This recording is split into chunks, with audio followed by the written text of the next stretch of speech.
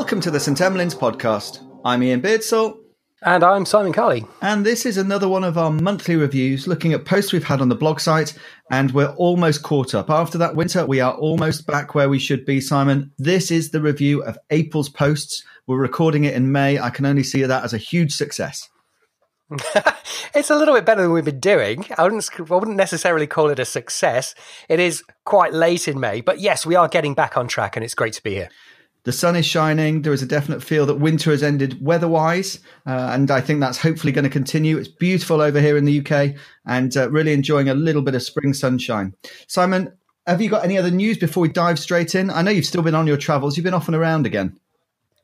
Yeah, so we went off to Austria, to the city of Graz, which is beautiful, invited by Simon Orlob and the Austrian Society of Emergency Medicine to the 9th, I'll try this, okay, it's not going to be good, the 9th Congress der Arbeitsgemeinschaft für Notfallmedizin, which is emergency medicine in... Can we start again? No, I think we definitely have to keep that. And that, my friends, is why we're leaving Europe. It's all Charlie's fault. The way that we were looked after in Graz, what a beautiful city. I met some fabulous people, was brilliant. And emergency medicine is not a particularly well-established specialty over there. In fact, it's really in its nascent form.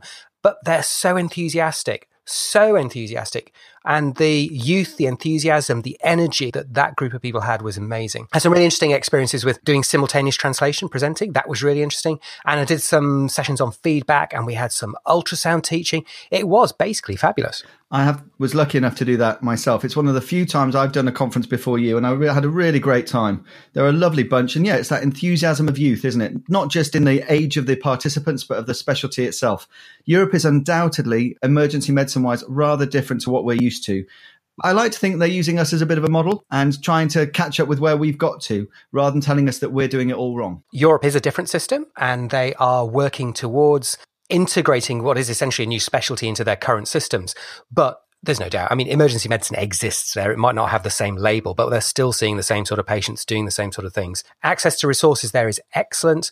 The standard of the medicine out there is very high. What I got really excited about was I was sat in a room with young emergency physicians out there, and I thought, these are the guys who are going to be leaders of that specialty. They're going to take that through for the next 20 years and really carve a niche for it in that part of the world. So yeah, really impressive, fantastic place. If you get the opportunity to go, I would go. It's good to see how other people do things. And tell us a bit more about your talk. You were talking about coaching and feedback with a team. Feedback I find is really, really tricky. I've always said that people really like feedback so long as it's good feedback. Did you cover a bit more about how you can coach and feedback? What were your main messages from your talk?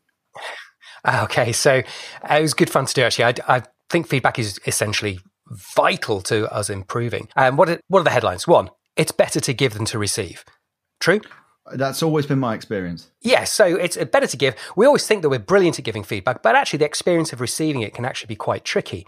And then we took some learning points that we've done on the teaching co-op course recently, and we're going to be teaching that again in October this year, around the different types of feedback. And this is really from the book, Thanks for the Feedback. And there's 3 broad types of feedback. Appreciation, so you're doing a good job. Coaching gives you direction about how you to improve. And then evaluation, do you meet a standard? So those are all forms of feedback. And one of the problems that we get is when we get those confused. So for example, if you've just finished the night shift from hell and you go up to your consultant and you say, how did I do? And they give you a detailed coaching session about where you could improve and why you didn't do this quite right and where you're not performing as well as you should be. That is not going to be good, because all you want at that point is appreciation. But at other times, when you really want to learn and somebody just says, good job, well, that's useless. So we talked a lot about how you understand the language of the 2 sides of the feedback to get it right, to get it matched, to get it purposeful, and to get it useful. So I had a lot of fun doing that. And there's a nice blog post, I think, on it on the site beginning of the month. Yeah, so go back and have a look at that. And like anything, I think with all these conversations, they're honest conversations, aren't they? But it's about how they land and making sure that they're landing right with the person, that they're in the right place to receive them. I was on a leadership course just recently and we were talking about honest conversations, and the idea that being honest isn't necessarily a reason to be rude. And it's the same for feedback, isn't it? I'm giving you some feedback. I don't like your shoes, and the way you've got your hair is dreadful.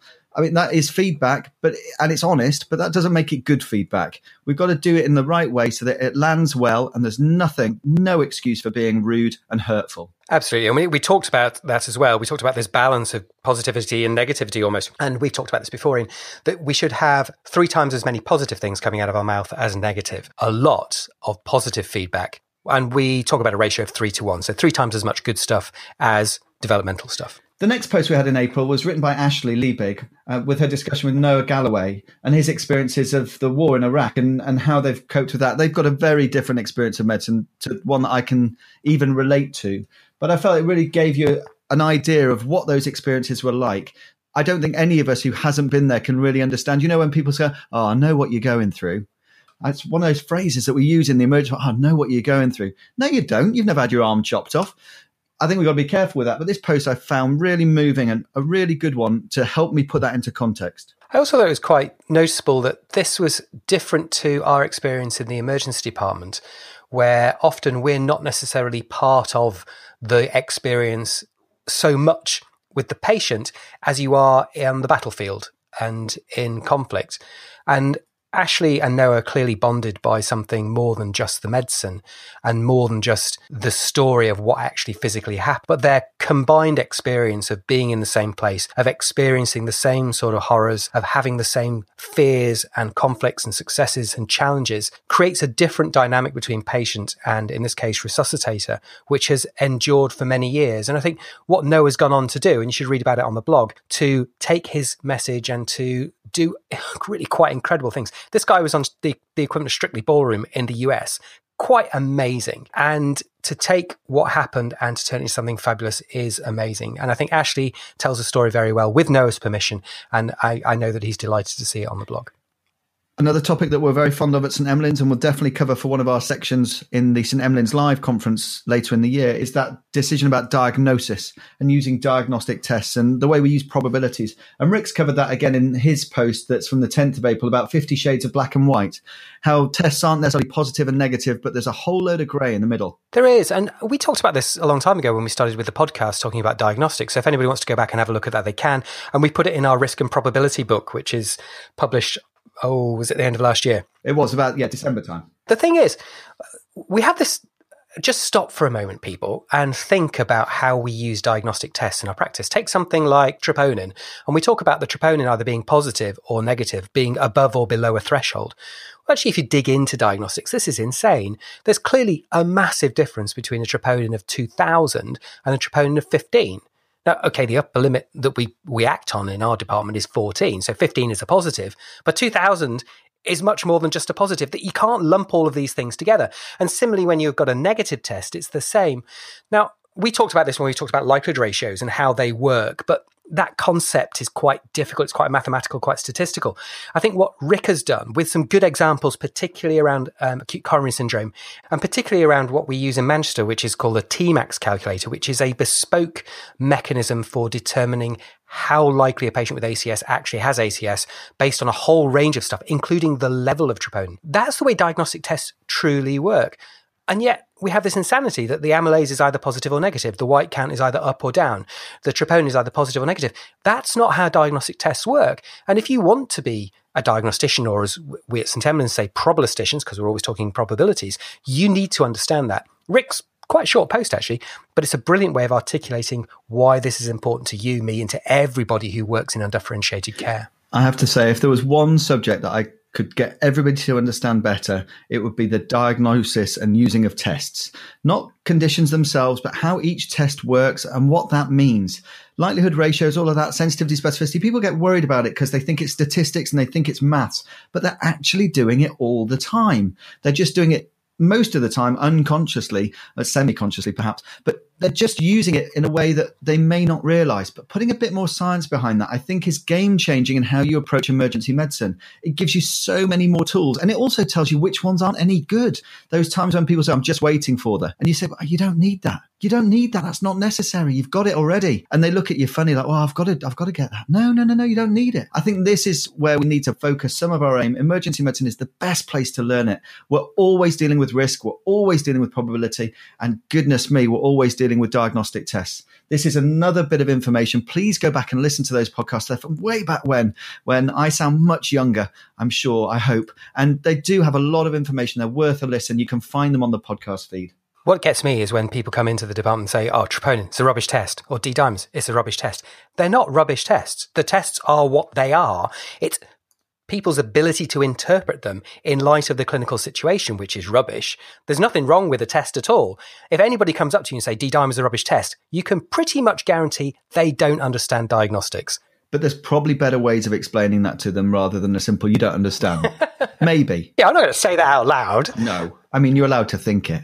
Okay. You're right that the other thing is, of course, our most powerful diagnostic tests are both asking questions and then performing an examination. And if we could get back to that age-old idea that that's what medicine would be, I'd be a happy kind of chappy. And that would be a nice thing. Before we get too soapboxy, let's talk about another diagnostic test, trauma CT in pediatric patients. This was a Journal Club article from Nat. Whole body CT in children, or whole body CT in trauma, should we say, is something which has been knocking around for a long time now. And I work in both pediatric and adult major trauma centres, as do you, Ian. And we know that we deal with the children slightly differently to the adults. The thing about whole body CT in children is the yield from some of the investigations, particularly around the chest, is pretty low.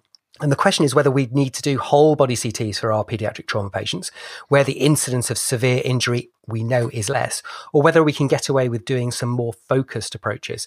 And essentially, this is a nice study which shows using a retrospective multi-center cohort study. This was using the National Trauma Data Bank in the States, which is, I suppose, is a little bit like TARN, but for the US.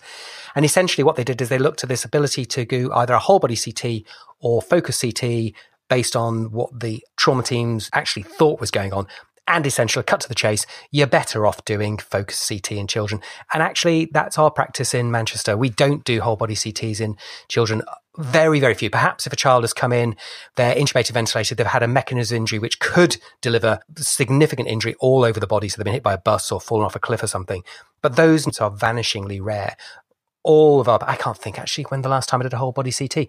Virtually everybody we're doing focus CTs for. And I think that thought is a useful thing. It follows on from what you're just saying, isn't it? Diagnostic tests need to be used appropriately. You need to have the right pre-test probability. Otherwise, you cannot use the test. I think in adults, we've become very liberal in our use of CT scanning. And I guess that's partly just a function of we keep finding stuff. Now, if that's stuff that we need to deal with, I'm not entirely sure, but we keep finding it. And so we keep looking for it. With kids, there is the radiation argument. And I don't think we really know what that means yet. I don't think we know what CT scans mean for cancers in 50 years' time. We may well be sowing a seed that we will reap. I think it's a good idea to be careful. It surely can't be a good thing to have lots of radiation put through a growing body. It's definitely worse than having no radiation put through your body anyway, I would have thought. So this is a good idea. And if it helps us be more scientific in our diagnosis, then that must be a good thing, I think. I agree. And there is some data, I think, from TARN in the UK, and Ross Fisher will probably pick us up on this if we're wrong. But I think it shows that if you go to a pediatric trauma centre, you're much less likely to get a whole body CT than if you go to a non-pediatric trauma centre, which is interesting. I think pediatric trauma centre is the least combined, and then it's non-pediatric at all, but a kid actually happens to turn up there. So there definitely is a difference in practice depending on what your experience and your exposure. Because you've got to remember, pediatric trauma, major trauma, is actually quite rare. Manchester, where I work, is the busiest centre in the UK for pediatric trauma, but it's still small numbers compared to the adults. Thankfully, I mean, this is a good thing, but there isn't a huge amount of it out there. And remember, if you do work in a trauma unit, not a trauma centre, you have just as much likelihood of seeing paediatric trauma as those of us who work in trauma centres. About 50% of paediatric trauma turns up in trauma units just because it's either nearby or they're bought with mum and dad or whatever it may be. So we all need to know about this. This is important for all of us, whether you work in a major trauma centre or in another unit. So Simon, sadly, neither of us made it to the ArChem CPD conference, but St Emlyn's was still well represented. Delighted to see Dan Horner up there giving a professorial lecture, and he's shared with us the topic of that on the St Emlyn's blog. complications of anticoagulation and how to manage them. Lots of great stuff on Twitter reporting back from Dan's talk. And it was really good that we could get this for us on our blog site as well. This is a really tricky topic, I think. It is. And there's some statistics in that which are really quite frightening. I think the number of people in the UK, I think he estimates on anticoagulation is something like 0.6 million, so 660,000 or something like that. It's a huge number of patients. And you don't have to work long in an emergency department to find some of them coming through the door. And there's a whole bunch of things which can result from them being on anticoagulation, which could be a problem for us. So things like bleeding, which is the most obvious. And then there's some advice in here about how we manage not just bleeding on warfarin, but bleeding on the DOACs, used to be known as the NOACs, but they're not new anymore. So we call them the DOACs, and how the management of that is changing. There are some specific antidotes around, which I'm sure you're aware of.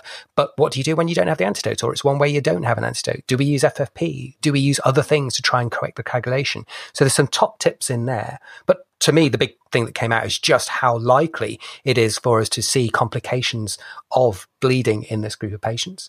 There's a whole bunch of stuff in there about adverse drug reactions. There's the issue of failure. I must admit, I hadn't thought about that. I always thought, anticoagulation works. Well, sometimes it doesn't. And then there's some issues around drug interactions and monitoring. But to me, the point is there's so many people out there on anticoagulants. There are a significant risk just from the therapy itself that as an emergency physician, we need to have a good understanding about this. There's so much to this topic, and I think we'll persuade Dan to do a special podcast with us about it on its own, a standalone episode. This is something, as you say, so common and can be so complicated. We've got all these different agents we can use. I think there's still a bit of disagreement, but perhaps this needs to be one of those brainstem reactions that we have. Big bleed on a DOAC, on a direct oral anticoagulant. I need to know what to do right now. We only have a few of them in emergency medicine that we need to remember, but I think this is probably one of them that should be there in our armory. It's common, it's really dangerous if it happens, and we need to know what to do straight away. Now, Simon, our next post, I think you've already done a podcast on a different, we won't say rival because we're all jolly good friends, on a different podcast, talking about the Trauma Top 10 Papers. Now, this was another conference talk you did. Yeah, so this was down at the Trauma UK conference, which is actually a great conference if you want to go to. It's themed by what you do. So they have like a rescue day, they have pre-hospital days, they have in-hospital days, and they have sort of definitive care days. It's really good fun, very, very good value for money, based around in the Midlands. And I did the top 10 trauma papers from around the world for the last year. That was always good fun to do. I love doing those top 10 talks. It's good to get out there and read the literature, and it's nice to put it together. We've put all the papers together on the blog, so you can go and have a look at those. If you do want to listen to the podcast, which was a lot of fun to do, it was with Simon Lang, who's, well, Ian, he's almost as good at you at interviewing. Well, thank you. It's really good fun to work with Simon Lang from the Resus Room podcast. So if you want to actually listen to the audio of that, then pop over there. It's well worth a listen. It is really nice that we have lots of podcasts available now. This isn't a competition. The more you've got out there, the more you can choose from, and just the more there is to learn. And I think different voices in emergency medicine are really important. And to have the extra podcast coming and for us to cross-pollinate between them, I think is great. So please do go and listen to that. You'll be able to find it easily from the blog post that's on the site. And there's some details of all the papers there. If you disagree with Simon's choice of the top 10, or you maybe got some others you think that he should have included, please do let us know. There's always bits that we sometimes miss because you can't read everything. Even if you're Scott Weingart, you can't read every paper in the world. So let us know if there's other ones that we should have included there. Bit of a trauma bent to these next few. We then had a guest post talking about penetrating trauma in Philadelphia. Yeah, so Zaf Kasim trained with us in Manchester before he went off to the States, and he's now making a name for himself there as a high-end resuscitationist, currently working in Philadelphia. And one of the papers that came out of the Trauma Care UK conference was the fact that in the States, if you arrive by police vehicle or private vehicle from penetrating trauma, you're more likely to survive. Even when you take account of the physiological changes in the patient, you're still more likely to survive. And we have this issue that for penetrating trauma, it's very much a time-critical disease for some of the patients who've been stabbed or shot. And any delay presumably increases mortality. So we were talking about this, and we were talking about the UK, where sometimes pre-hospital times can be very long because it takes a while for the ambulance service to get in, for instance, if the scene is not safe. In the US, in Philadelphia, they have a policy that if the ambulance is not there for a penetrating patient, they get to take them straight to the ED. That is their rule. And so there's actually a nice picture there of the police emergency drop-off. It's difficult for them because it means it is a screecher brakes. A police officer arrives outside, guy's in the back seat who's been shot or stabbed. But it kind of works. And it's made me stop and think about whether or not for really time critical conditions, we need to focus very much on transportation to hospital. Certainly in Manchester in the past, I don't have any recent data, but in the past, I would certainly know that patients would be within a very small distance of the hospital, but have very prolonged scene times, which are difficult to understand. Part of the responsibility, I think, of pre-hospital teams, and I'm on one of those, is to know when to hang around and when to get moving. And that's part of the training, really. And sometimes has to be you're encouraging the land crew that you just got to go. Yeah, I know I'm a doctor. I know I've got these other things I can do, but now is not the time. Let's just go now. And that is a really difficult decision to make. And I think the thing we've got to be most careful about is how we then feed back. We're back to that word again. How we feedback what crews have done. Please, if you are standing in a resus room and you receive a patient from a pre-hospital team, it's very hard for you to picture what that scene has been like. It's very hard for you to decide whether they made the right call or not. You can make some thoughts about it in the cold light of day later, but please don't start making comments at the end of the bed about, oh, why'd you bring him here? Oh, you were for a long time, weren't you? It can be hugely distressing to be at the roadside. The decision making is very different than having a patient at waist height in a well-lit room. So just be very wary of how you do that. And on the other side of that, most ambulance services, HEMS services, will be happy to have you out as an observer. So if you work in an ED, but you've never been in the back of an ambulance and never been on scene with a patient, do try and do that. They'd be delighted to have you along, just in the same way that we're delighted to welcome them into the emergency department. Simon, the final post from April, and perhaps one of the things that I think we've been most proud of over the last year or two, is these books we've been putting together where we've amalgamated blog posts. And this is the one about health and well-being, the Resuscitationist Guide to Health and Well-being, where you've put together all of the bits and pieces that we've done over the recent times into one easy to digest single resource. And I think you should be hugely congratulated on it. Great thing. Is there anything you wanted to mention about that process or anything that's in the book you particularly wanted to highlight? I think it's one of the 4 pillars of St Emlyn's, isn't it? It's one of the 4 major themes of what we do. So well-being, the philosophy of emergency medicine, evidence-based medicine, and then great clinical care, clinical excellence. I think to highlight it as being important, really, we've put it out there as a collated series of blogs built into a book with, an intro and outro and all that kind of stuff, and some great links in there. What I want people to do is to, by all means, have a look at it, but share it, get that information out there. There's some really practical stuff about, how do you organize your night shifts? And there's some more sort of reflective things about how we work in the environments that we do and how we cope with difficult times and tricky situations. It's going to be a first edition. I mean, I think we've already got some other content which is going to come into later books, but what I would like people to do is have a look. I hope you enjoy it. Hopefully you find something useful, but please just share it. It's free. That's what it's there for. And of course, there are other books as well. If people haven't heard of those, we've mentioned one already. This is our 3rd book on health and well-being. We've got a few more planned. We've also got Nat's book on 101 lessons from Sydney HEMS, which is really good fun. And then we've got risk and probability, which we've referred to already, as you say. And that takes us through the basics and actually some of the more advanced stuff around how you understand risk, probability, diagnostics, uncertainty, and the real grey bits of our practice, which is, to be honest, that's why we need clever people to do emergency medicine, because it's not black and white. It's very grey, and you have to have a good brain to do it well. So that's the summing up of April. It was a busy month, lots going on, some travel in there, conferences, bits and pieces. And we'll be back, I hope, soon after the end of May with May's summing up. Anything else you've got coming up in the future, Simon, you wanted to mention? Well, a few things coming up in the future. The one in the past that we forgot to mention, of course, was the Baddie M Fest, which we've still not really talked about on the blog. We've not talked about on the podcast. There are 4 blogs on that so far, and I'd recommend you go and have a look at those. I think we're going to try and maybe get hold of some of the Baddie M guys and do something separate on the conference itself. But just to say that the Baddie M Fest conference was amazing, and they're going to do one in 2019. I strongly recommend people to go, although it might be quite small, so maybe I should discourage people from to go so I can go myself. I don't know, but that was spectacular. We need to talk a little bit more about that. Coming up in the future, we've got a very busy summer, lots and lots of things to do, doing an emergency surgical skills course with Caroline Leach in Manchester soon. And of course, we've got St Emlyn's Live, and the Teaching Co-op course is coming in October. So tickets are selling quite well for that now. So if you haven't bought one already, I would get in there and do so. It's always fun to chat to you all. It's great to be in touch, Simon. Well done on all of the stuff you've been doing on the blog site. So much still going on. I hope that everyone's life is just picking up a little bit. There's some sunshine. There's some summer parties coming. The barbecue's fired up. And everyone's seeing a bit of a bright light before winter, no doubt, joins us again. Let's enjoy the good times. Simon, it's always a pleasure. And it's always great to be talking to you all. Take care, everyone. Yeah, thank you so much, Ian. And just a final thought, actually. Are we the only podcast in emergency medicine that talks about the weather at the beginning and the end of pretty much every episode? Is that just the most British thing out there? I think it's hugely important, and I don't think we should stop. In fact, I think we should talk about the weather more. In fact, I think we should talk about weather and not about any medicine. So next time will be the St. Emlyn's Meteorological Society discussing the weather, and we'll try and cover every country that we are currently being listened to in. So I think that'll be a riveting episode, and I highly recommend you listen. I think it will be probably the most popular of all time. I think it will. Go and enjoy the sunshine, Simon. See you later.